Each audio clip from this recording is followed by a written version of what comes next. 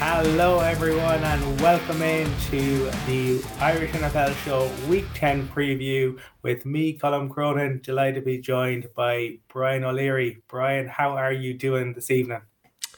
I'm good, Colm. It's a consistent team, isn't it? 2 nights in a row, just me and you, keeping the show on the road, shall we say. Michael is off, and I'm sure people know at this stage that Michael is in Munich, having made sure he was. He was in the limelight today, wasn't he, with Good Morning Football? And you could spot that big Irish head anywhere in the background. Just surprised he didn't have a Kerry jersey on. Yeah, he probably missed the trick there. He could have gotten a lot more mileage out of that if he had wore Kerry jersey. I think that would go against his grain to be wearing a Kerry jersey. In fairness to Michael, Mark is off, unfortunately, with work commitments this week. But look, we've got 10 games, I believe, to get through over the course of the next hour or so. Another very interesting weekend, as you called out rightly so. We're getting into the second part of the season where it really starts to hot up in terms of who's going to be making their way into the playoffs come January. Absolutely, and we are brought to you in partnership with Cassidy Travel. You can check out the specials they have for trips stateside. But Brian, they aren't our only partners. No, we also have another partner, which is PointsBet, who are an American-orientated sports betting market. They're fortunately not now, not as yet, but they're not available as a betting option in the Republic of Ireland. But they are very good to us. They've got a lot of opportunities to work within Dublin in their technical section. So anybody who is keen to consider a new path in their working career, maybe should consider looking at PointsBet. We've had some really good conversations with them. They've been very supportive and very helpful to us. And myself and Michael do a betting podcast every week. I believe it went out yesterday afternoon, and we take all the prices from the PointsBet website, which is based out of New York. Slightly different and slightly tailored to what we'd see from the local bookmakers within the Republic of Ireland, but still, they're very helpful, and it goes towards a really good betting podcast. And we've had a great response to that betting podcast, and over the past couple of weeks, and long may it continue. So they're another partner that have been heavily involved, so it's worth calling them out as well. Absolutely, and we do have quite some interesting games to discuss. I wonder what will be the status of Dan Schneider and the Washington Commanders by the time the Monday night game rolls around. That will be interesting to see at that point. But reports this evening that a lot of the players are none too happy with the team basically using Robinson as distractionary tool. I suppose, Brian, kind of fitting maybe, obviously, yourself and Michael are in Munich this weekend, and there should be content kind of coming out throughout the weekend. So and last night we discussed the Thursday Night Football with D Orlando. So we will leave you and Michael to discuss the Bucs Seahawks, which I think should be a really interesting game. But kind of fitting that the first game we're going to discuss this evening is two of the teams that have been talked about a lot this week. Obviously, the Bills and Josh Allen's injury, but a lot of talk as well about the Vikings and whether they are for real or not. They are on the road. They head to Buffalo to take on the 6-2 Bills, coming off that loss against the Jets. What are your thoughts on this game? Oh, this game is the makings of it. Well, yeah, I'm glad we're speaking about this one first. To me, it is the marquee game this weekend. 7-1 Vikings team, probably unexpected to in many ways. I know there was mixed opinions on this show, and this is probably the one team that's caused so much heartache over the years for fans, whether you support them or not, in terms of how they find ways to throw away games. But we've seen a different Vikings this year under head coach Kevin O'Connell. We were fortunate to have him on the show late July. He was a fantastic guest. Bit of a whirlwind week for him. Don't know if everybody knows or aware of what happened to him last week with his wife having their fourth child, and he was at the birth, only then literally to leave immediately and fly directly with the team to Washington for a game which was turned out, as I expected, a really tough game. They found a way to win, and we had a conversation a few weeks back around, the Vikings team of old would find ways to lose games when it's a one-score game. They've won 6 one-score games this year, and Kirk Cousins, and I hold my hands up, I was very arguments about him, and I didn't feel he's the right quarterback to lead them because of the personality that he has, and we've seen all the information that's come out around him. And the broken down relationship we had with Mike Zimmer, but it's clear from watching the coverage of him in the locker room last weekend, and obviously the stuff that's come out since with him travelling back and the camaraderie within the team, that he is bought into the team. The team are bought into playing for Kirk Cousins as quarterback. His stats alone last week, again, 285 yards, 2+ touchdowns, third game in a row, which he's thrown 2 touchdowns on the road.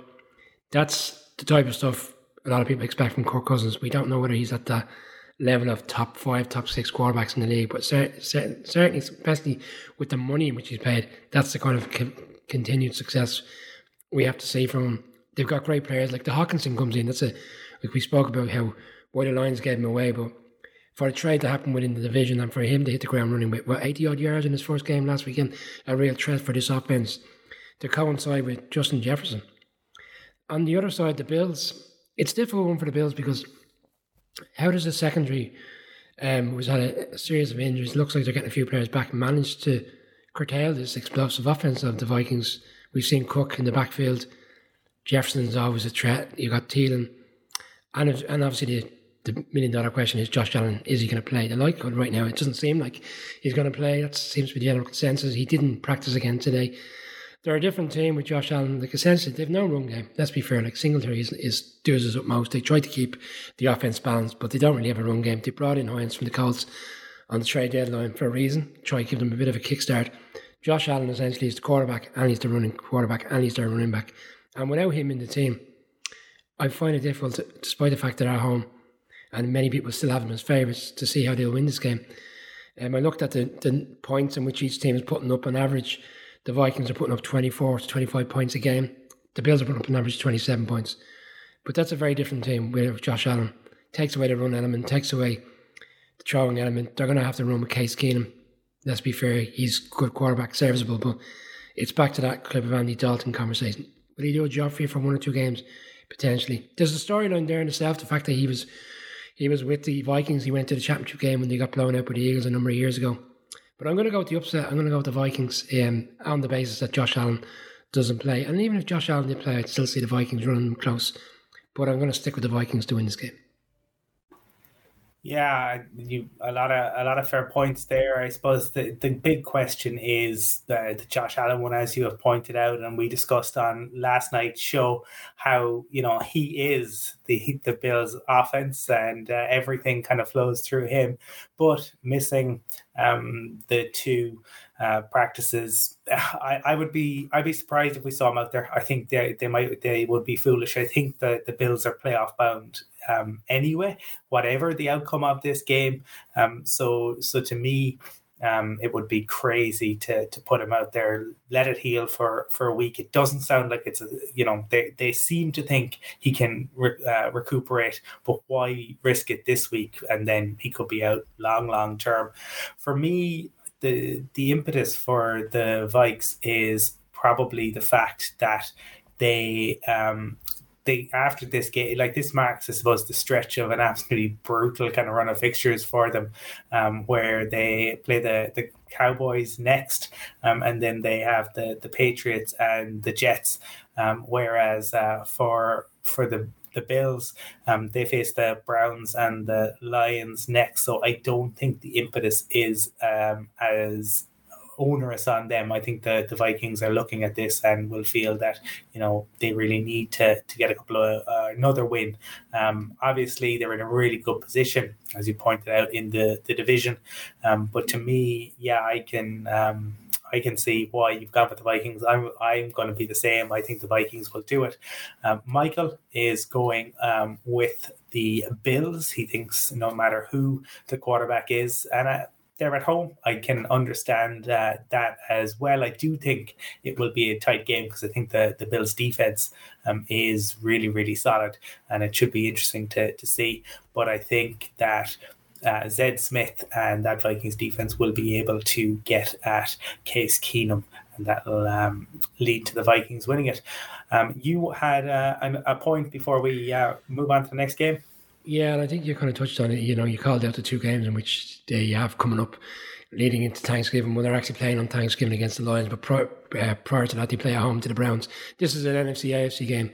So whilst it's not great to lose, you're losing to an NFC team. So, there's no standings essentially that's going to impact them. The only impact really is, and we'll come to the Chiefs game shortly, they're home to the Jags, and with all due respect to the Jags, I think by and large the expectation is the Chiefs will win. You're allowing the Chiefs then to jump back into the number one seed, and we are getting to that stage of the season where we really do have to start talking about the number one seed, and it's such a crucial situation because there's no 1 and 2 seed. There's no bye weeks for 1 and 2 anymore. It's only for the 4 seed. You've also got the opportunity to play 2 home games to get into the Super Bowl. When the Bills won in Kansas City, I really felt that was a step in the right direction for this Bills team to make sure they are the number one seed come January and everybody runs to Orchard Park. Well, that may not be the case again. So look, they'll do their utmost to win, but I think they also have to look at the long-term view, which is Josh Allen doesn't play. Why risk him when we really know he's not ready? Because there's bigger games to come later on in the season.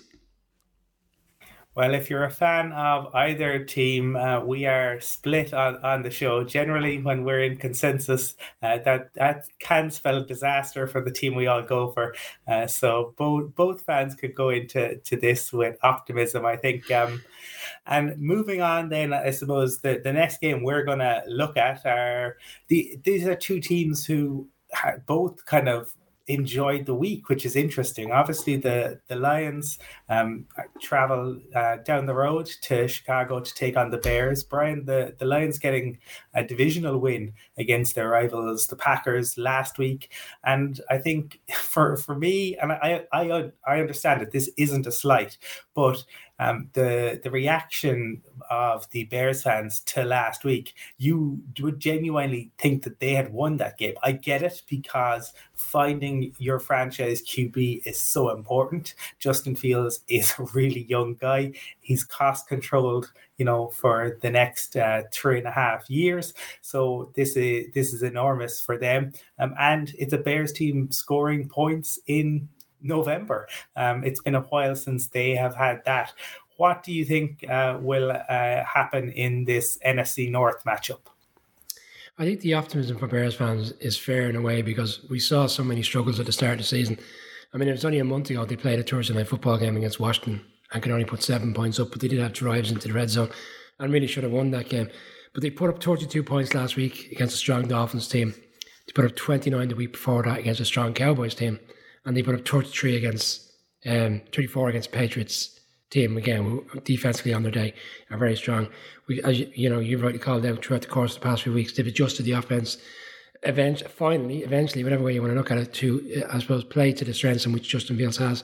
He's playing at a level which I genuinely didn't believe we would see. They're the first team since 1976 to have 4 games in a row where a combined rushing yards of 225 yards or more. The last team to do that was the Steelers. So we're seeing many attributes to this offense because they've got the players there, like Montgomery. You've got Herbert, 2 really good running backs. Cole Kmet, the tight end, who slowly getting into it now, but he's starting to really gradually get, he's starting to catch touchdowns. He's fitting into this offense. Darnell Mooney's had a good season. They've Herbert, for example, 3 touchdowns in the last 4 games at home, running back. They're mixing up different players are scoring touchdowns. Okay, it's all balanced with Justin Fields running for 178 yards. I don't think we're going to see that every week.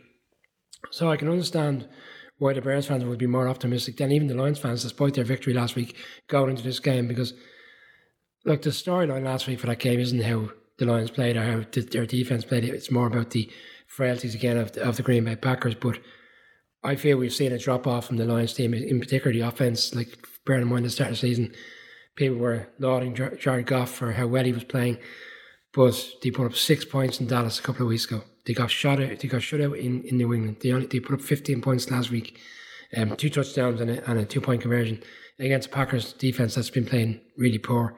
The worst defense in the league at 32, they're 32nd ranked in the league. Like, Dan Campbell he's under pressure, in my opinion, because there was a lot expected of this team. We obviously were forced to interview the long snapper, and he thought the team was going in the good direction. It looked like that was the case at the start of the season. They kind of looked like where the Bears are now. They were playing really well in games, but losing them. But there was an optimism. That seems to have gone away, in my opinion. I'm with the Bears in this game. I think the Bears will find a way to win. I think it will be, I wouldn't say too high scoring game. I think both teams will put up points because the frailties of both defences. But I think Justin Fields will again have a really good day and find a way to win this game for the Bears. Yeah, it's divisional matchups are always tough, and teams generally raise their games. They're generally close games, and I am really interested to see if Fields can continue this. We've talked about it over the past couple of weeks that they have finally leaned into what he can do. And over the past 3 weeks, I suppose you've talked about it there, Brian, the ability to, to rack up yards in the air and on the ground. So they're finding ways. They're not only leaning into, obviously, the record last week, but they're averaging over 31 points over the past per game over the past 3 weeks. As a Broncos fan, I look at that and almost weep at that ability. 3 sustained weeks over 30 points. That is quite something. The other concern, I suppose, for me for the Lions is the fact that under Dan Campbell, and you talked about the pressure that he might be under a little bit, the Lions are 0-11-1 on the road. That is not great to be going in against a buoyant kind of Bears team. And the Bears have won 7 of their last 8 against the Lions. I do think it will be close. I can see we've a couple of comments that Owen Hurley thinks the Lions will do it by 4, and I asked him why, and he has put it down to having more tools. It'll be interesting to see if that is the case, because the Packers just seem to be kind of such a shambles at the moment. Was it the Lions' defense coming alive? And don't get me wrong, I thought they had a very good game last week, but was that down to Rodgers and the Packers and everything that's going wrong there? I'm going to say that the Bears continue to lean into what Fields has done, and they have a couple of really tough games back to back in December, so I think they're going to need again the victory. I think they'll eke it out. I think this could be a field goal game. I wouldn't be surprised if the Lions won. I don't think it'd be an enormous shock, but I'm going to say that the Bears do it. And Michael has also gone for the Bears. So if you are a Chicago Bears fan, that should worry you. And Owen Hurley may well be correct in his assessment that the Lions will go on to win this game.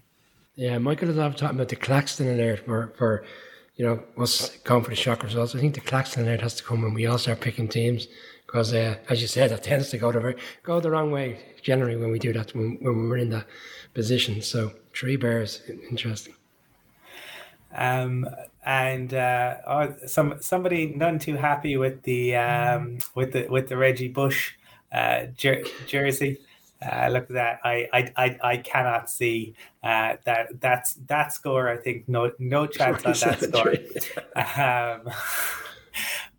But I suppose the next game, moving on to game 3, then Brian, we're going to look at the Browns traveling to Miami to take on the 6-3 Dolphins in an AFC matchup.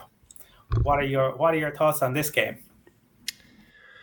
Well, on Monday's show, I kind of made the point that I felt that this is the kind of game that the Dolphins will have to have a nitty-gritty win type of game, which they won against the Steelers a few weeks ago, because they've been putting up a lot of points recently. Like we touched on it, 35 last week, 31 the week before against the Lions. But in fairness to the Browns, defensively on their day, they find ways to slow teams down. They did it 2 weeks ago against the Bengals on the Monday Night Football, when we all thought there wouldn't be an adverse reaction to Jamar Chase being there. We thought the Bengals would still find a way to win. They essentially shut Joe Burrow and that offense down throughout the course of the four quarters. Like, the Dolphins are putting up huge numbers. Tyreek Hill, you touched on it last week, Offensive Player of the Year. Outside the quarterbacks, yeah, you can totally put it in Tyreek Hill. 1,100 yards. He's only had 3 touchdowns, interestingly enough. It seems to be, he'll take all the yards, and Jalen Waddle will take all the touchdowns, and we're starting to see the Waddle celebration time and time again. I think they're comfortable with that, because it shows that you want to take Tyreek out of the game, that's fine. We have another player on the other side who's just as explosive and can do so much damage, and he's consistently been a great player since he came into the league and came out of Alabama. Jacoby Brissett had his best game 2 weeks ago.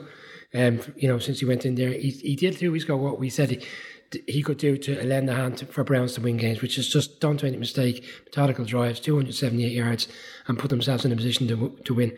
Nick Chubb is the second highest running back in terms of yards, rushing yards, behind Saquon Barkley. They're going to need a big game out of him. He's had over 800 yards, 10 touchdowns. That's the type of thing they're going to need to do to slow this juggernaut down, essentially. But it's as much as I think the Browns will find a way to keep it close and a little bit more low scoring than what we've seen recently, I still think this Dolphins team will find a way to get over the line. I don't think it'll be pretty. I think it'll be a lot less low scoring than what we've seen recently. And I compare numbers like Tyreek Hill's put up 1,100 yards, the highest explosive player for the Browns offensively in the wide receiver position. Amari Cooper, he's only 553 yards.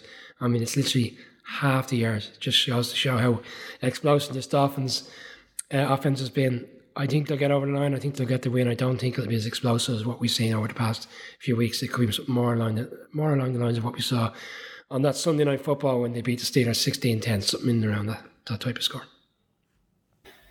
Yeah, it's the Browns, I think, have done well enough, right? And you've talked there about Nick Chubb and kind of complementary football, but I think the issue for the Browns is that that rushing attack is good, but the Browns can struggle against teams that can score points, because how do they keep up with those teams?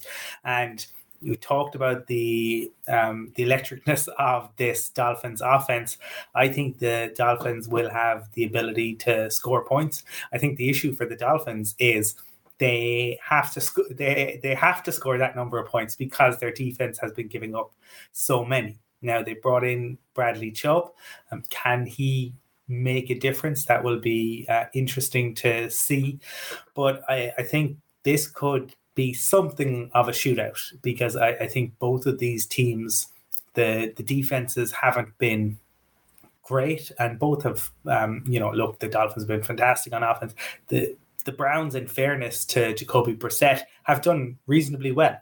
But I think that they will struggle to score enough points to keep pace with the Dolphins. I think, especially the fact that it is in Miami, and obviously that makes a difference. We have seen the temperature difference earlier this year in terms of the sidelines, and that's a very deliberate ploy by the Dolphins. But look, you leverage every advantage you can get when you're in the NFL. I think this is going to be another game where we go across the board, because I'm also on the Dolphins, as is Michael. If anyone out there is watching and you think that the Browns can do it, interested to hear why, drop a comment in, and we'll look to get it up on the screen. Or is everyone feeling that we know when Tua starts and ends the game, the Dolphins are 6-0? Does that continue?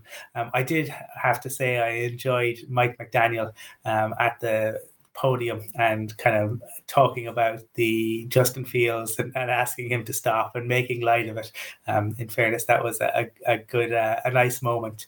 And Keith is joining us, obviously a big Dolphins fan from Cork, and expecting a close game. I think it'll be reasonably close, Keith, certainly, but we are all on the Dolphins, which should probably give you heart palpitations, Keith, because not sure that's a great sign for you.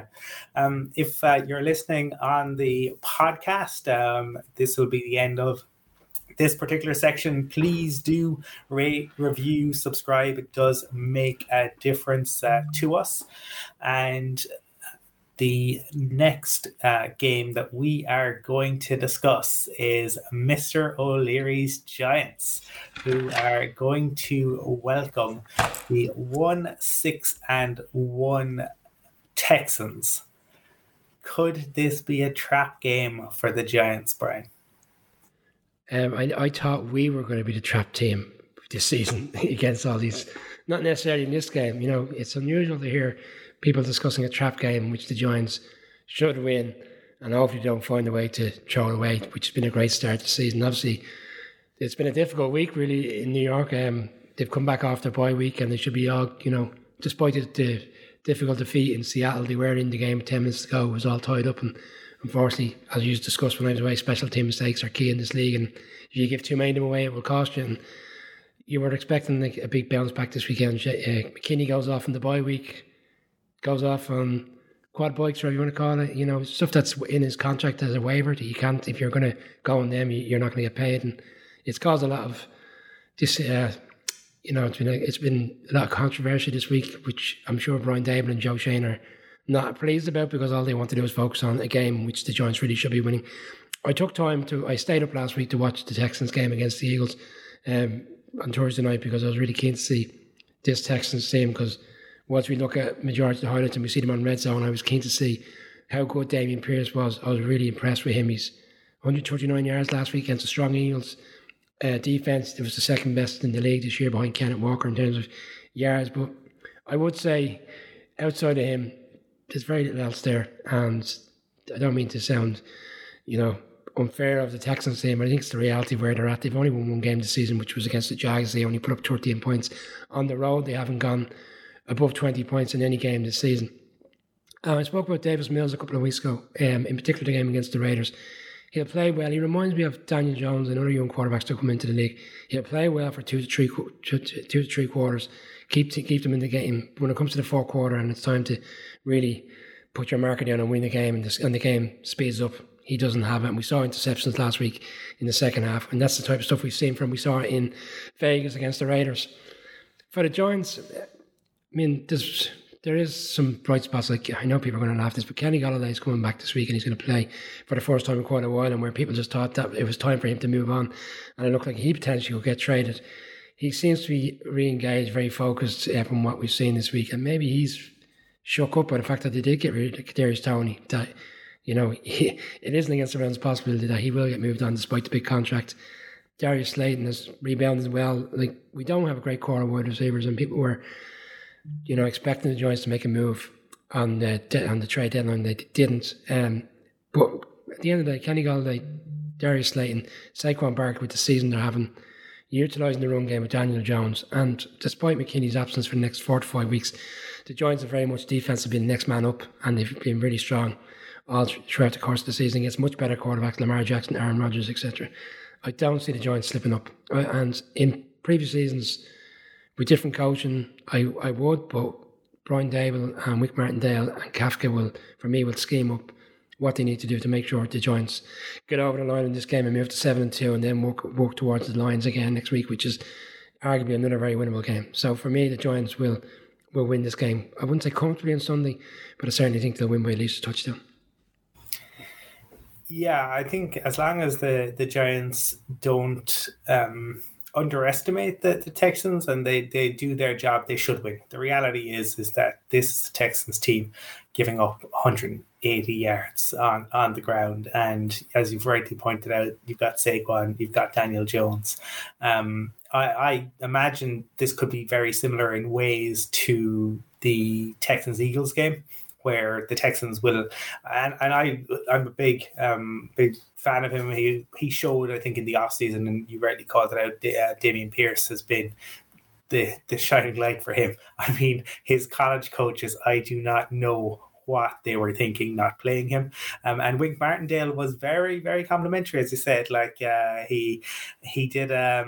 And I think it wasn't a Bill Belichick type piece where when Bill Belichick spends, minutes talking about an opposing player, that he's overdoing it. The lady protests too much. But I think, in fairness to Wink Martindale, because you can only say good things about this kid. He has put the Texans on his back. He is the one thing that is carrying them. And realistically, for the Texans, this is all about, kind of talked about it on the show before, finding out what they are going to do. Next, who's going to be around next year. they're going to move on from Davis Mills. I think they will approach it in the same way as the Eagles. And while the Giants don't have the receiving core that the Eagles do, I still would expect the Giants to win this one. But this is another consensus game, though. Lots of consensus games this week. So Michael is also on the Giants. Does that give you pause or concern, Brian? He's picked them twice this season, would you believe? Colin, they've won 6 games, and he was slagging me earlier in the season for not picking the Eagles much. He's only picked the Giants twice this season. Thankfully, in the 2 games in which he did pick them, they won both games, and they're both at home, which was the Panthers and the Bears game. Similar type of game to the Bears. Expectations is the Giants will win. Won't be pretty, but they should find a way to get over the line. No, I'm happy that Michael recognises that this really is a game in which the Giants should get it over the line. And for any of you watching, is there a potential path to victory for Houston in any way, shape, or form? Or is this an opportunity for Saquon to maybe put a real stamp on?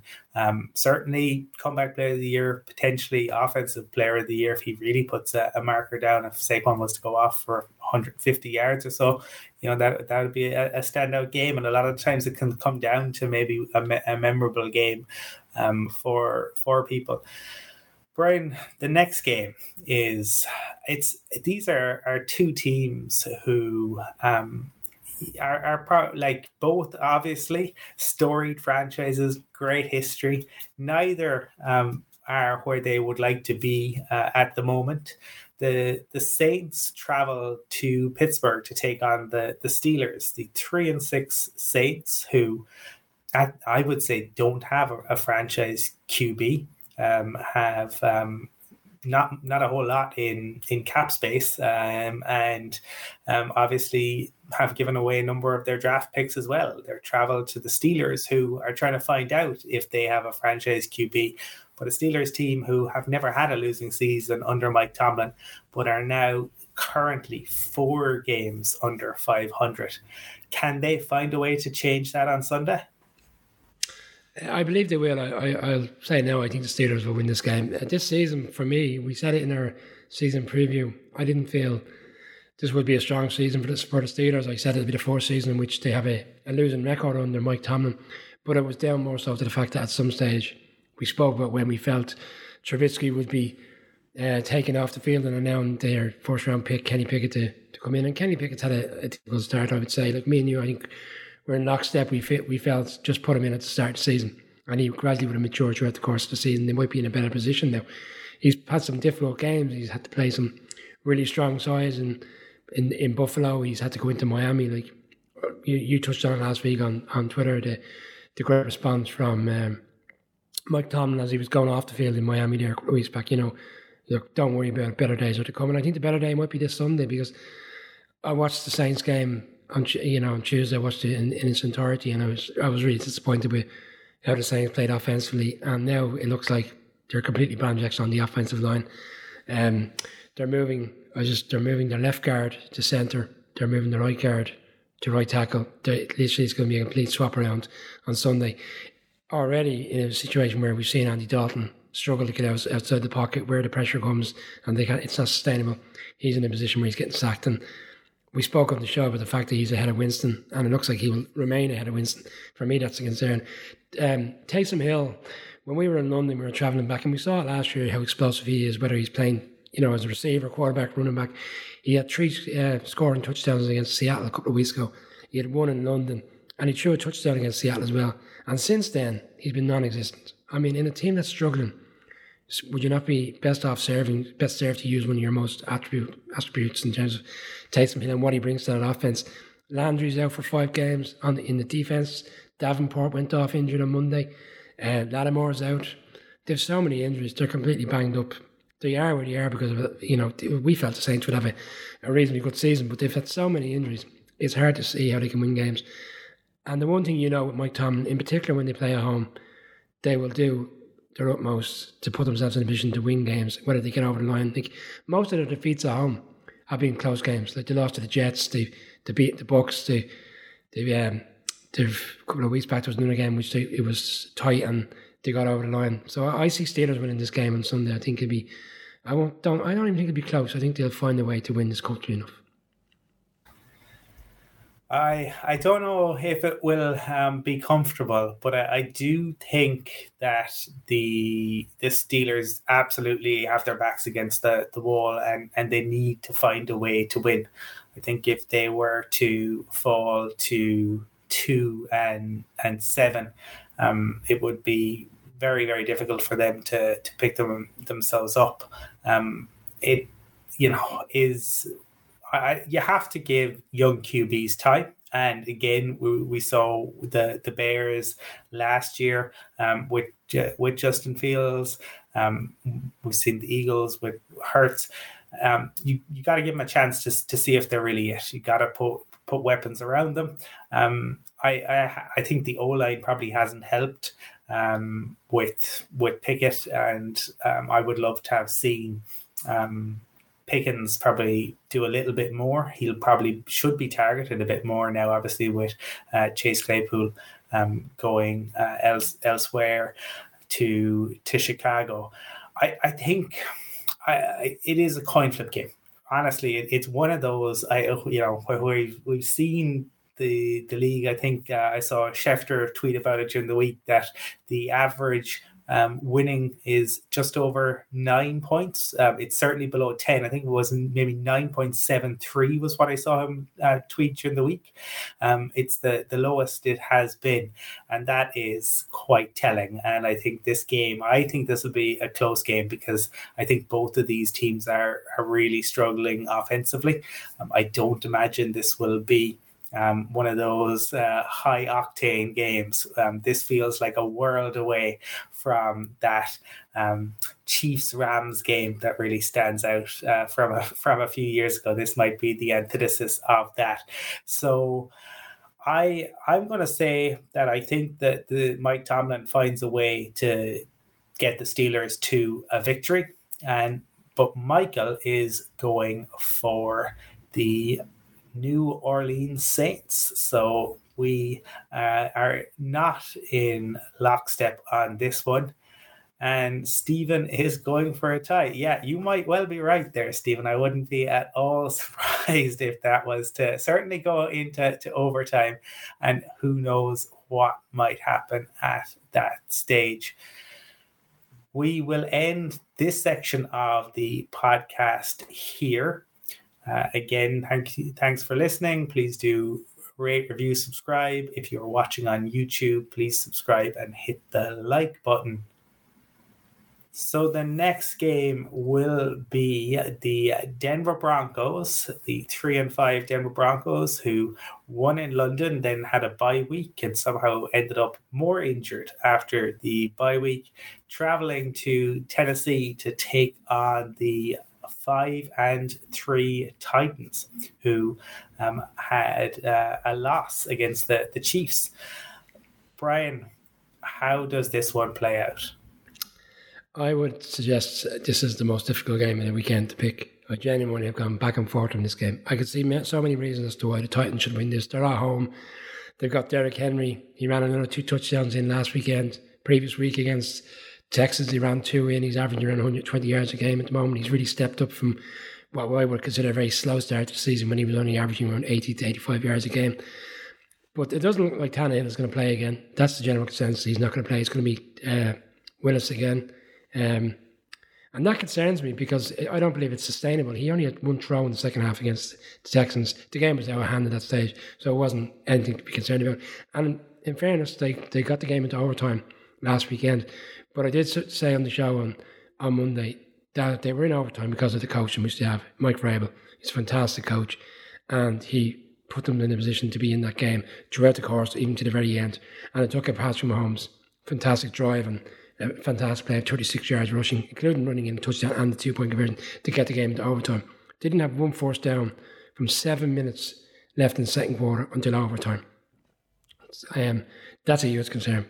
This offense, for me, if Derrick Henry is stifled, and in fairness to this Broncos defense, throughout, despite the frailties of the season, despite your frustrations and Michael's, the defense has been consistent outside of maybe the game in, I would say, in Vegas, where the Raiders did a number on them. Throughout the course of the season, they've been consistently, Patrick Surtain is shut down. We saw like they had a slow start in London against the Jags, but the second half, with the exception of one drive, they completely shut down the Jags. I could see a scenario where the Broncos shut down this Titans team again, and then it's in the hands of Russell Wilson. And Russell Wilson, for me, has had a slight re-emergence. The game in London, I thought he played after a slow start with the interception early on. He came back to himself in the second half. There was more expansive plays called, and some big throws deep. I think there's a great find in Greg Dodge, the tight end. He had 87 yards in London. I think he's starting to kind of have a bit of connection. We saw him score a touchdown as well in LA against the Chargers. I'm going to go with the shock. Well, is it a shock? I'm not sure. Like, it's a shock in the sense of the Titans are the favourites, but I'm not bought into this offense. We've seen two teams over the past few weeks slow them down, including a Texans team in the second half where the Titans were struggling against them as well. So I'm going to go with the Broncos to go in and find a way to win. I don't think it'll be pretty, but I think Russell Wilson will find a way to get it over the line. Coming off the bye week, for me, it's their last chance to learn, really, to maintain an opportunity to be in the running for a wild card. If they lose this game, with the difficult other games coming up, I mean, the Broncos still have to play the Chiefs twice, got to play the Chargers again, and then obviously the Raiders in itself is always a difficult game, no matter what the record of the Raiders, when you'll be at that game in a few weeks. So I think this is a big weekend for the Broncos, and I do genuinely think they'll get the win. I think the frustration for Broncos fans hasn't been the defense, which has been stellar. It has been the offense, and it has been the fact that the defense has been great or very good for the last number of years, but stalling on offense. This year, and talked about it before, but this year the Broncos defense, despite Vic Fangio not being there, and despite the fact that people said that the defense would take a step back, that hasn't been the case. The defense has actually been better than it was under Vic Fangio, more aggressive, more takeaways. One of the most startling stats that I saw, and look, this is the midway point. It could change. Obviously, the Broncos have to face Patrick Mahomes twice, but no defense in NFL history has allowed less than 9 yards per completion over the course of a season. The Broncos, through 8 games, are allowing 8.5 yards per completion. So the defense is more than holding up its end of the bargain. The question is, can Russell Wilson find a way to spark the offense into light? Some interesting stats this week as well around the Broncos O-line, which has actually played pretty well, which would lead you to, ask more questions of the running backs. The Broncos seem to have kind of acquired a collection of the of guys who've been elsewhere and have now moved over to the Broncos. It'll be interesting to see maybe what they can do. I think if both of these teams were at full strength, the Broncos will be without KJ Hamler and probably Justin Simmons. But the Titans, and talked about Mike Vrabel, is a fantastic coach, and his ability to wring every ounce from his troops is quite something. Burks looks like he'll be back. That will help. But 6 of Tennessee's 7 starters on the defensive front were on the injury report this week. Jeffrey Simmons is still in a boot. He was in a boot today. Yeah. That is a huge loss. If he can't play, I think he's a game wrecker. I think he is up there with Donald, with Chris Jones, as the ability to just take over a game. And for that reason, I just think I think this will be a bit like a few of the games this week. The Saints and the Steelers. I don't expect this will be high scoring. I think this game will be won in the trenches, but I think the Titans are really beat up at the moment. So I am going to go with the Broncos to sneak it, but I wouldn't be at all surprised if this was a 15-12 type game. I really think it could be that type of game. It has a feel to it, all right. Yeah. Yeah, that could well be it. Michael is also going for the Broncos. So if you are a Titans fan watching this, there is plenty of hope for you in that respect. I also see that the Danger Witch is now officially available, and a lot of talk this week about quarterbacks wearing wristbands. But apparently Russell Wilson will be wearing one this weekend. Moving on then to the last of the 6:00 games, and that is the Jags at the Chiefs. Brian, how is this one going to play out? There's a storyline or two behind this game. I mean, Doug Peterson and Andy Reid have such a close connection. Andy Reid gave Doug Peterson his first opportunity in the league as a backup with the Packers. He gave him his first opportunity to be a starter as well with the Eagles, and then he brought him back to be in the coaching staff. And then from there, when he left, Doug Peterson was promoted to be the head coach, and obviously went on to win the Super Bowl for the Eagles. So there's a lot of close connections there, and I suppose Andy Reid is at the stage of his career now where he has ties to a lot of teams and a lot of players, and they have matched up once before. The Chiefs came out, probably no surprise, the Chiefs came out winning that game 17-9 when they played the Eagles a number of years ago when Doug Peterson was the head coach. But, I mean, we're talking about that game in Wembley 2 weeks ago, and we spoke about the fact that Travis Etienne, and within that week was when Robinson got traded to the Jets, and we were all saying, you know, he didn't have any snaps against the Giants, and then he got traded, and we were saying it was a bit of a surprise. It was an immediate trade having the Jets lost Breece Hall. And we saw Robinson being so effective in the game in LA. But what we didn't realise was what they had in Travis Etienne. He's been so explosive. He did a number in so many games, and he did a number on the Broncos, to be honest, and he came out the wrong side of it. We still question why he wasn't handed the ball from a yard out to go in and run a touchdown. They didn't make that mistake, funny enough, last week in a crucial time. They made sure they gave him the ball. For me, he's the one. He's the bright spot here. We talk about Trevor Lawrence, but everything for me with this Jags offense goes to Etienne. They have to get him on the field and keep Chiefs off the field, methodical drives. Because whilst the Chiefs haven't played well on offense at times this season, Patrick Mahomes, and you rightly called out last night, has to be up there for the MVP. I mean, last week he had 77 yards rushing. He had 63 of them. He had a 36-yard rush on the last drive. And we spoke on Monday's show about when the Chiefs don't play well, and Patrick Mahomes is deemed to be one of the best quarterbacks in the league, that it's the toughness, it's the mental toughness to go and win a game like that. And that was proven again last week. He had 445 yards thrown last week. He threw 43 of 63 attempts. I mean, essentially they gave up on the run game. You know, it wasn't balanced offense, and they still found a way to get over the line. And against a really strong defense in the Titans. He's unbeaten, I believe, in November. He's had 10 wins in a row in November throughout the course of his career. I don't see that changing on Sunday. I think this might be a game, and it'll probably, grind away at me, that Kadarius Toney. Saw little snippets of him on Monday, immediately coming off an injury, which for some reason seemed to be holding back his Giants career. He was able to get himself ready to play immediately for the Chiefs. I think we might see a breakout game for him this week. And you rightly called out the fact that this offense has been spread around to so many players, and we were wondering, would the loss of Tyreek Hill unbalance this team? In fact, they've re-emerged in a different way, in a different light, and everybody's getting their hands on the ball. I could see a game on Sunday where Kadarius Toney has his breakout game in the NFL at long last, and he might get a couple of touchdowns. But for me, it's a Chiefs win, and they'll roll to 7-2 come Sunday evening.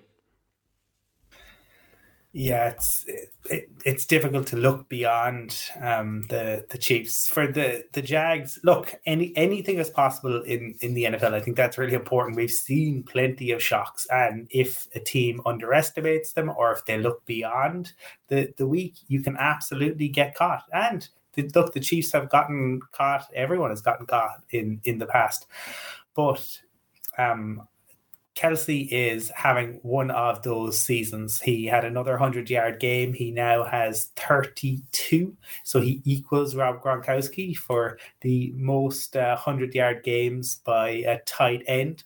But we've also seen Travis Kelce earlier this year was 25 yards and 4 touchdowns. So he can have those type of games as well. And the Chiefs just seem to find a way. We've talked about Mahomes, the magician. He makes, the magical look mundane at this point. I think the Chiefs should show up and they need to take care of business. For them, it's all about securing the number one seed. They want the AFC to have to go through Kansas City. They do not want it to have to go through Buffalo. Nobody wants to have to go to Buffalo to play a playoff game. That means taking care of business. They did it last week. They found a way to beat the Titans. They should be able to take care of business as well.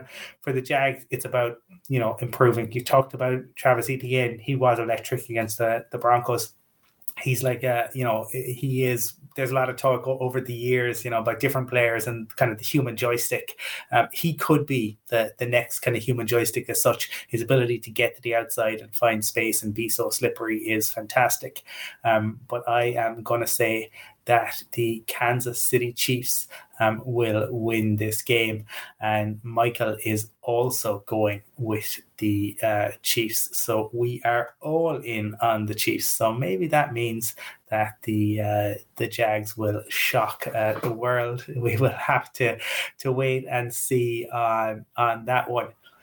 And that will end this segment of the podcast. As we end the 6 p.m. games, please do rate, review, subscribe. It is all very much appreciated. Moving on to the later games, I suppose. Brian, the next game both of these teams, my goodness. I like the Colts have had a week, look, you would say the Colts have had a week unlike any other, and then obviously the Commanders being the Commanders, but the Raiders, having a season, like, they're so bad that Blake Martinez has decided to retire mid-season. Which way is this game going?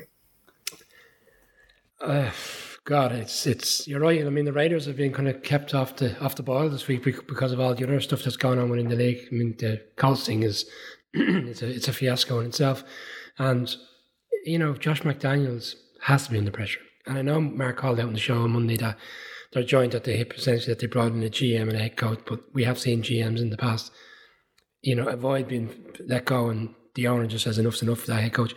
I mean, he's in a no-win situation for me on Sunday, Josh McDaniels. If they lose the game, they've lost to a team and a coach that has never coached in the league, nor has had any even experience as a background coach in the league.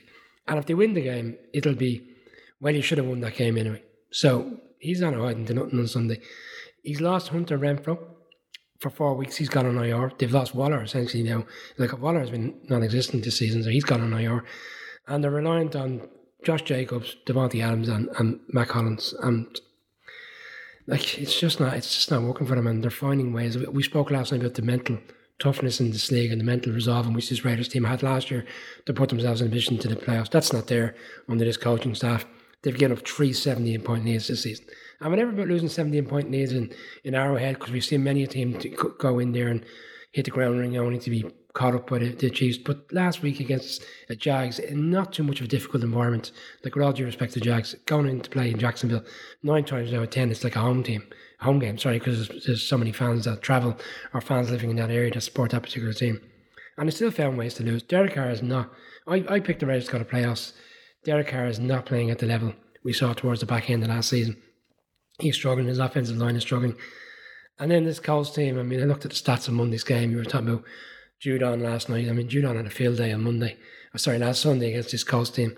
They had 13 drives in which they punted every single time. There's no consistency. Jonathan Taylor looks like he's going to come back. That's a great sign for them to have him back, because he can steady the ship essentially and keep them, try to have these long drives. I'd ask the question, the owner is I probably know the answer, but the owner's made a decision essentially to get rid of Matt Ryan out of the team. What's to say Jeff Saturday doesn't turn around now and say, we're best served having Matt Ryan as the quarterback? Does the owner turn around to him and say, no, that's not going to happen? Because right now, this young lad who's come into the team, we saw it against Washington, they got themselves in the position to win the game, not because of him, because of how well their defense played on the day. He didn't do anything last weekend. They're not going to win with him a quarterback, unfortunately. I think the Raiders are fortunate they're landing into this situation this week where there's so much upheaval with the Colts that they're going to win this game, but I don't think it'll change the manner of how their season is going to progress. The Raiders to win, I wouldn't say a blowout, but I think we're going to have to see a major performance from the Colts team. And we don't even know if the Colts players are going to be bought into Jeff Saturday. I mean, we spoke on Monday about the fact that there's many a coach there that with coaching experience would have felt that they were in a position to be given the opportunity to re-energise their careers and potentially get an opportunity to coach again in the league, and they've been bypassed to bring in Jeff Saturday because of previous relationships. And it doesn't bode well when you see the owner at press conference this week and he's talking gobbledygook about we've been in the upper echelons of winning in this league for so many years, and I don't even know what he knows what he's talking about anymore. So for me, probably getting off the point here, Raiders to win the game. Well, I don't know if you can get off the point because it has just been such a strange week for both of these teams, to a lesser extent the Raiders. But this Colts situation is unprecedented in ways. You know, we hear that Jim Irsay first reached out on Sunday to Jeff Saturday about becoming interim HC, passing over a whole host of people. So now, yeah, it's a head coach who's never coached in the league, the play caller who's never called plays, the rookie QB who's yet to win a game, although and you hinted at it, like, yeah, it seems to have been the owner's decision. Matt Ryan was at training today for the first time in 3 weeks. So who knows what might happen, but it's kind of impossible to look at the situation with the Colts and look how the season has gone and look at the money that they are spending on the O-line. And I mean, it just, some of it is truly baffling about just how bad they have been. It will be interesting. It's an experiment to parachute a coach or a guy who has never coached beyond the high school level. And certainly, you know, the noises coming out of the Colts today were PR noises. It's what you expected. It's a tougher regime. They're working hard. But then you hear what it was, that like, oh, the offense ran a play and it didn't go well, so he stopped it and he told them to do it again, and they did it well. And then he said, why didn't you do that the first time? I mean, look, these are grown men, many of whom have played in the league a long time. I don't know how that's going to wash with them. Could the Colts win this? Certainly they could, because things are clearly not right in Vegas. As a Broncos fan, I can't say I'm particularly surprised. I saw with my own two eyes what Josh McDaniels did in Denver. Honestly, there were people in Denver who to this day will tell you that Bill Belichick sent Josh McDaniels to Denver to be a sleeper agent to destroy the franchise from the inside. They will tell you that, and they will earnestly believe that to be the case, and that he should never have gotten another head coaching job. The Colts also have a reason, particularly for Jim Irsay and for Chris Ballard, to want to win this. Have Josh McDaniels having left them at the altar. Remember that happened. Like, you know, he was all set to take over the job. They had his coordinators in situ. Everything was in place. And then at the 11th hour, he decided not to. So I would say that, you know, that's a grudge match going in there. The Raiders also got rid of yet another first-round pick this week. I mean, it was five, I think, certainly 5 of the last 6, if not. Five of the last 6 are no longer on the roster. Yeah.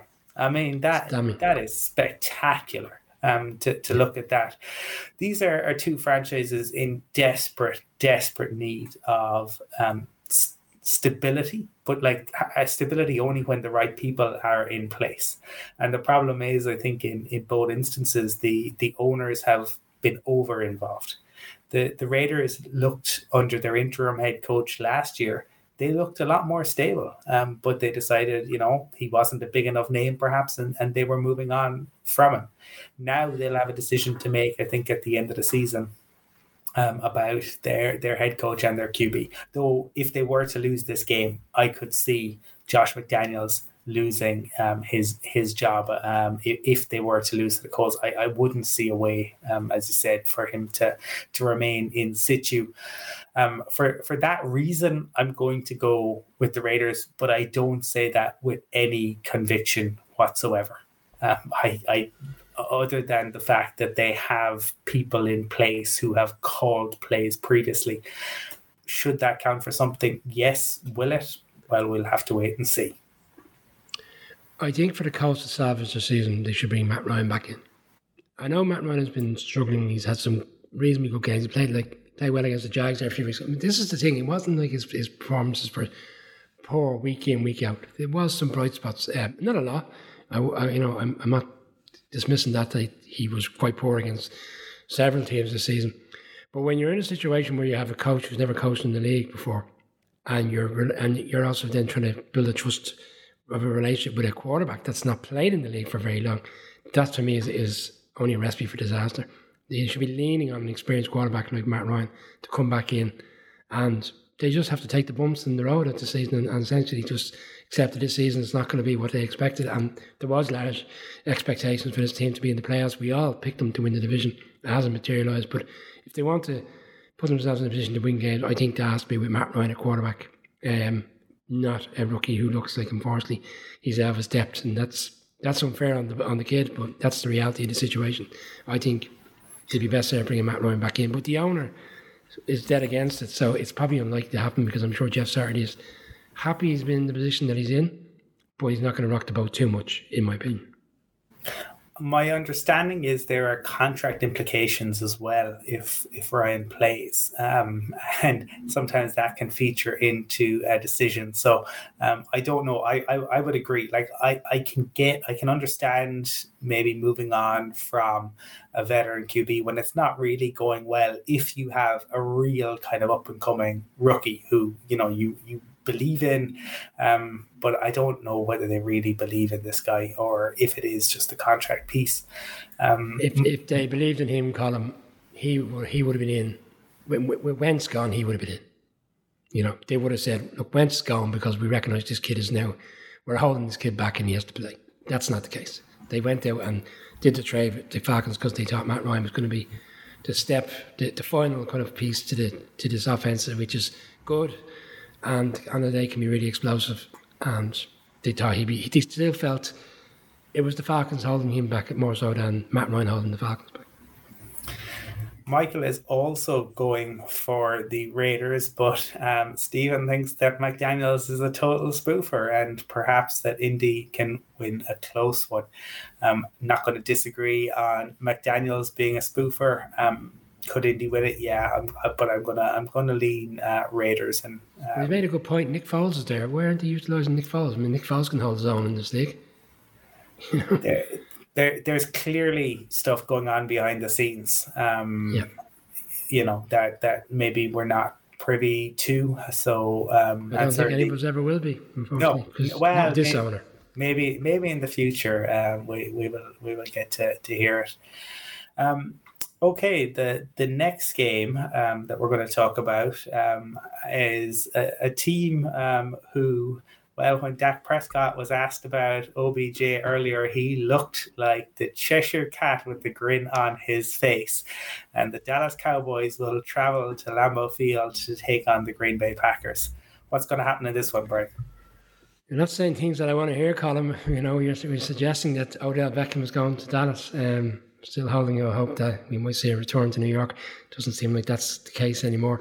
This is an interesting game, and again, many storyline. Okay, the Packers this season, like this throughout the course of any season, is a fantastic game, and it feels like it's been quite a while since the Packers played in Lambeau.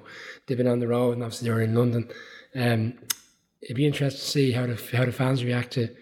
They're coming off 5 defeats in a row. Will they be fully behind them on Sunday? Mike McCarthy's coming back to Green Bay. If I'm right in saying it's his first time coming back as head coach of the Cowboys, and there's a road near the stadium called the Mike McCarthy Way, and I'm sure he'd be keen to have his way on Sunday. And I was interested to watch the sound bites throughout the course of the week leading up to this game, because interested to see people who are still around what they say about Mike McCarthy, because let's not forget he did win a Super Bowl for them in Dallas, as it happens, back in 2011 against the Steelers. Aaron Rodgers said this week he's gritty on the outside and he's a soft little teddy on the inside, is how he referred to Mike McCarthy. Now, bearing in mind that one of the reasons which why Mike McCarthy was shown the door was because their relationship had completely broken down between him and Rodgers, and then Rodgers is coming out and saying all the nice things. If I was LaFleur, I'd be kind of nervous to hear that type of stuff because what's he saying about LaFleur in the background? You know, it's a rare one because like Zeke Elliott, who's had a reasonably strong season for the Cowboys, got injured against the Lions a few weeks ago, and he's going to play with a knee brace. He's still actually questionable whether he'll even play on Sunday, but if he does, he'll play with a knee brace. Tony Pollard, I mean, we've been saying it, Cowboys fans have been saying it, it's the Pollard show now. He should be playing. We saw a little bit more explosiveness with the Cowboys offense against the Bears a few weeks ago, but how much of that is down to the Bears defense being quite poor. They didn't play overly great against the Lions the week prior to that when Dak did come back into the game. What we've seen out of this Cowboys offense this season, no matter who the quarterback is, it's not the explosiveness of what we're used to. It's more methodical. And I see that again on Sunday against the Packers defense, which in fairness has had struggles over the past few weeks, and the indiscipline that we're seeing. They've lost quite a few players this week. There's a series of injuries with this Packers team now, both offensively and defensively, which is really cruel to them because coming into this game, you want all your players available. This Cowboys defense is so good. Micah Parsons and this front seven. If they get to Rodgers, it's going to be a long day. The Packers offense is 17th in the league. Sorry, it's 27th in the league offensively. Bearing in mind this has been a top 5 explosive offense over the past few years. To see them, no matter who's playing there, with Devontae Adams not there anymore, to see them averaging only 17 points a game throughout the course of the season, 27th in the league. If they put up only 17 points on Sunday, do I think it's enough to beat a Cowboys team? I don't. I think the Cowboys will win this game. Yeah, you mentioned the Packers' injury, Brian. They had 17 players listed on the 18 players listed on the injury report yesterday, 17 today with Christian Watson coming off. That list includes Aaron Rodgers with the right thumb. It includes David Bakhtiari, includes Mason Crosby. We know, obviously, Gary is placed on IR and Romeo Doubs is out for an extended period. Mercedes Lewis is on there. Aaron Jones is on there. Things are clearly, both in terms of injuries, both in terms of play, both in terms of the way, just the chemistry in the team. We saw, Aaron Rodgers talk last week about the offense going out together and having a great time and building chemistry, and we didn't see any of the results of that against the Lions. I can't go against this Cowboys defense, which has been stellar. And yeah, fair point about Zeke. We got another meddling owner. Sometimes owners should just sit on their hands and let the coaches get on with it. For me, I'm going to say that the Cowboys get the victory in this one. And this is a consensus game because Michael is also going with the Cowboys. This has to be like a siege mentality type game for the Packers. Like us against the world here. No one expects us to win. We're back in Lambeau. Crowd get into it. Keep the game close. Get yourself into the fourth quarter. And hopefully things will go right on the day. And we've seen that throughout the course of the season. There's been many a shock result. Like if they were to win on Sunday, yeah, it would be a shock. We wouldn't be sitting here Monday even saying it's the biggest shock of the season or anything like it, or even the biggest shock of the weekend. But it's just the problem is that Mark called it out on the show on Monday. Like this is where you need your quarterback to rally the troops. And we've seen time and time again that Rodgers just doesn't seem to be that type of player, doesn't seem to have that type of mentality with his team. I wouldn't necessarily say he's throwing people under the bus. I know Fred, who watched the show, referred to it during the week with his Pat McAfee interview, saying he felt he was distancing himself from a poor performance. I actually didn't. I felt he put his hands up and accepted that he was responsible for some of those interceptions. But are we going to see that on Sunday? Are we going to see Rodgers rally this team into a position where he can win the game? I just don't see it, unfortunately. And I think the Cowboys are 6-2 for a reason, and I think come Sunday 7-2 as well. Brian, the next game we're going to discuss is an NFC West matchup where the 3-6 Cardinals, who featured on Hard Knocks this week, travel to LA to take on the 3-5 Rams, who lost in the closing seconds to Tom Brady and the Buccaneers last weekend. Which of these teams can get their fourth win of the season? Colin, I was struggling to put points together for this game today and notes, and I combed through some of the analysis, some of the stats of both teams. Right now, we don't know if Matthew Stafford's going to play. He's in concussion protocol. Kyler Murray has now since been put on the injury report as well by the Cardinals. Don't think it's as severe as the Matthew Stafford situation, but there is a concern that he may not be available. And at this stage, with Stafford still in concussion protocol, bearing in mind the experience of what we've seen throughout the course of the season with Tua, the scrutiny around the league on this, I struggle to see how he'll play on Sunday. Yeah, he might get cleared tomorrow, but again, will he be fully cleared and will he be in a position to go out and play that game? It's been a difficult one for the Rams. Like last Sunday, they had 13 drives in which they punted off 9. They can't get anything going on offense. The game which they won against the Panthers even a few weeks ago, when it was the fourth game in which Steve Wilkes went in as head coach, I mean, they won that game late and it looked a lot more comfortable than it was. They've just struggled throughout the course of the season. And their offensive line, I mean, they put up a notice on the screen last week in the Bucks game around the 5 guys that were there last season. There's only 2 of them there now.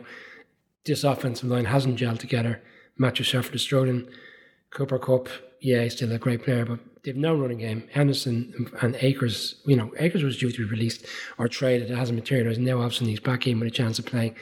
The defense has struggled, this season. And when I say they struggle, like you look at the numbers, they haven't given up huge points, but they're just not the defense we've seen in the past. They're not getting to the quarterback. They're not getting the sacks.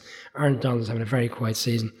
And the one thing I would say about the Cardinals, and look, I'm not very high up on the Cardinals, we spoke about it Monday.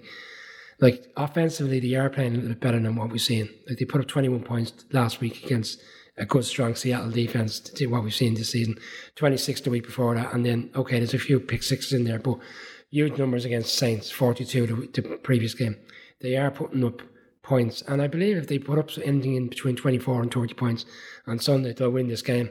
And I'm going to side with the Cardinals. I think they beat them there last season. They lost the playoff game.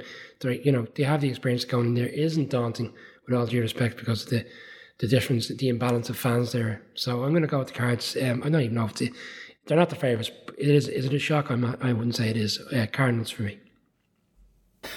Yeah, this is certainly a game where you're looking at it, and they both have been so disappointing. And obviously for the Cardinals, a lot was exposed on Hard Knocks, and Josh Weinfuss, who we've had on the show with us, has kind of tweeting out some of his observations, and what he had said was it was going to be interesting to get a peek at, how Cliff Kingsbury operates behind closed doors and how he deals with stress, because he doesn't give away anything in terms of in front of the media.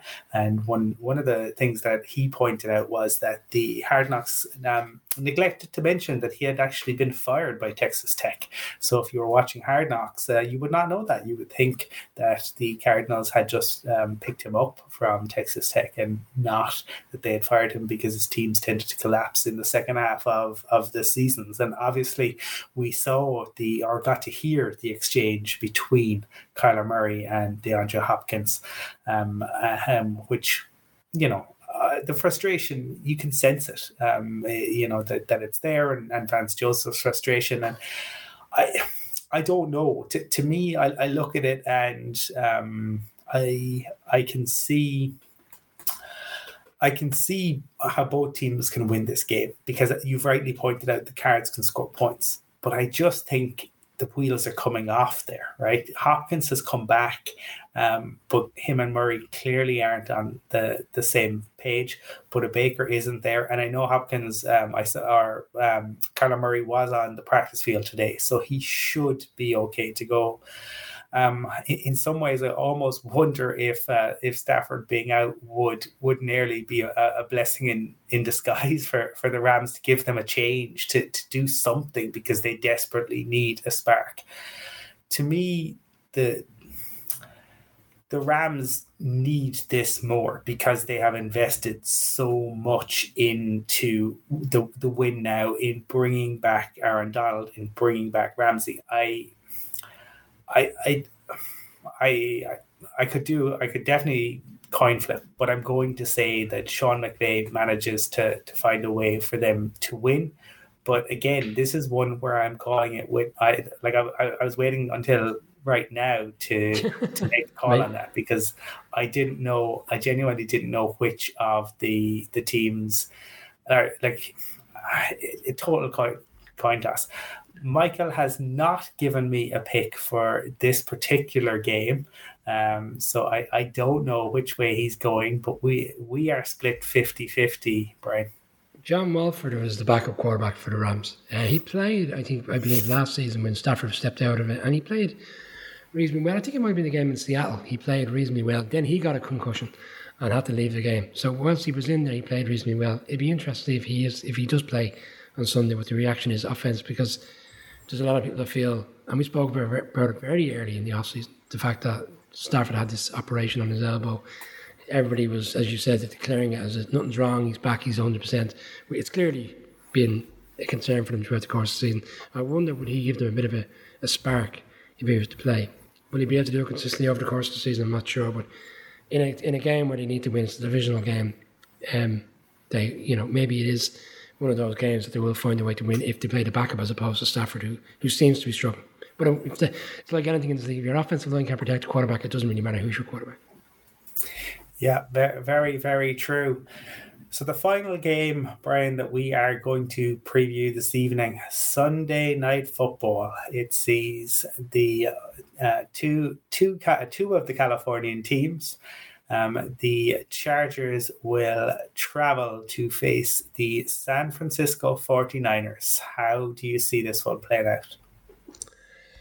Well, I was trying to get a check today to see where we're at with this Chargers offense, because we spoke about it Monday, spoke about it prior to last Sunday's game, in which we both picked the Falcons, and a lot of that was down to not so much how Herbert is playing, but the fact that Keenan Allen was out. It looks like he's going to be out again. Doesn't seem to be any feedback or information on when Williams is coming back. And right now, for me, this offense is struggling. And without Eckler right now, where would they go offensively? Everett, the tight end, he started off the season well. You got Palmer, you got Carter. For me, they just haven't hit the ground running this season. There's been too many stop starts where the team look like they're getting things together offensively. And you're going up against the 49ers team. 2 weeks ago, prior to their bye, they went into LA. And again, okay, it was a struggling Rams team, but McCaffrey had that big breakout game. And it's a marquee trade. It's a significant trade. And we need to see this 49ers team start to kind of up the gears here now going into the second part of the season, because the division is within reach, with all due respect to how well Seattle played. They're only one game behind in the division. And a lot of people felt this was 49ers division to win at the start of the season, despite the fact that the Rams had won the Super Bowl. It's Jimmy's team right now. And I've made my feelings very clear about this head coach and how he's supposed to be the defensive master that's come in to correct this Chargers defense, and it hasn't materialised so far. They're very poor against the run, and they're going up against McCaffrey, who's, starting to kind of get his feet under the ground in San Francisco. Come back off the bye week. Chargers have been away in Atlanta playing. They've travelled back. I think 49ers are going to come back fresh. Sunday Night Football, we saw it a few weeks ago. Played a Monday Night Football against the Rams. They were coming off, I think it was might have been a mini bye at that stage. They won that game. I'd expect the 49ers to win this game on Sunday as well. Yeah, you certainly have major feelings about Brennan Staley clear. Personally, I put almost more the blame on Joe Lombardi, who I would like to see in The Hague for crimes against Justin Herbert, because the way in which that offense plays is mind-numbing. You would genuinely think that they had some kind of third string QB in the way in which they don't allow Herbert to throw the ball down the field, and it's just it's infuriating, really. To me, the 49ers obviously losing and another player on defense to injury, and a really unfortunate one. With their cornerback going out, I think he has had is it 10 serious injuries that I read there or thereabouts. He's only played 40 or so games, and super talented. But they just unfortunately seem to be a magnet for these injuries. I've made my feelings on Jimmy G clear, but I think you win with Jimmy, not because of Jimmy, and I think that is the reason they went out to get Christian McCaffrey, who is electric, and if he is on the field, it totally changes it up. I don't know if Debo is going to be playing or not. He is, yeah. So if you have Mike Florio was talking about this evening when I watched it, he's due to play.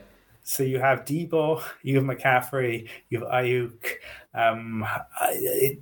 The Chargers' defense is good, but I just think that there's too many weapons there. If you switch the QBs, that would be quite telling. If Justin Herbert had the sort of weapons that Jimmy G has, I think, my goodness, what sort of points would he put up? I think this will be a slog, because I think you have two teams who defensively are okay, and I know you question Staley, but I think that's maybe making poor decisions in terms of going for it on fourth down and stuff like that. But to me, we went with the Falcons last week, and ultimately they were a stupid fumble away from winning that. Exactly. I do think this will be a tight game, but I am going to say that the 49ers win it. But I think that it will end up being a close one, and who knows what will happen with the Chargers in the offseason, because if things don't go right for them, I think they will inevitably have to make changes to the coaching staff, because they have a ridiculously talented QB, and they need to obviously make the most of the rookie deal there. Michael is still a believer in the Chargers, and he thinks that they are going to get the win. Brian, any final points on this, or indeed any of Sunday's games before we wrap up? No, I suppose just to say, unfortunately, you won't be joining me in Munich this weekend. Myself and Michael will be out there pushing content out throughout the course of the weekend. I believe we're going to be doing a broadcast of some sort on Saturday afternoon from Munich, the city centre itself. A lot of content going out Sunday at the game as well. Significant weekend for the NFL. First ever game to be played in mainland Europe and at the Allianz Arena. And a great game as well. I mean, I'm really looking forward to seeing Seattle firsthand, quite high in them, as you know, at the start of the season. So a lot of expectation around Brady going in, having won last weekend, that they will ride the ship and get their season back on track. But I think they're up against a stiff opposition in Seattle. But it's the makings of a great game and a great weekend ahead for the NFL, for fans this side of the world, and as well for the show. Yeah, absolutely. And hopefully yourself and Michael will thoroughly enjoy the time over there. Certainly, I think the atmosphere will be electric. It will be very interesting to compare that to London. But obviously, there's such a culture of American football and such history of it in Germany that I really do think the atmosphere will be something else, and look forward to hearing the stories. We will be back again on Monday to review all of the Week 10, I guess all of Sunday's action, and to preview Monday Night Football. In the interim, please do subscribe on YouTube. Please do rate, review, and subscribe to the podcast. It means a lot, and it does help other people to find us. You can always reach out on Twitter. We always enjoy interacting with fans, and if you are heading over to the game in Munich, enjoy it. Check out the content and reach out to the lads. They will be over there. Brian, you get in on Saturday. Michael is obviously there at the moment, but it should be a great weekend. Thanks for tuning in this evening, and we look forward to talking to you all again on Monday.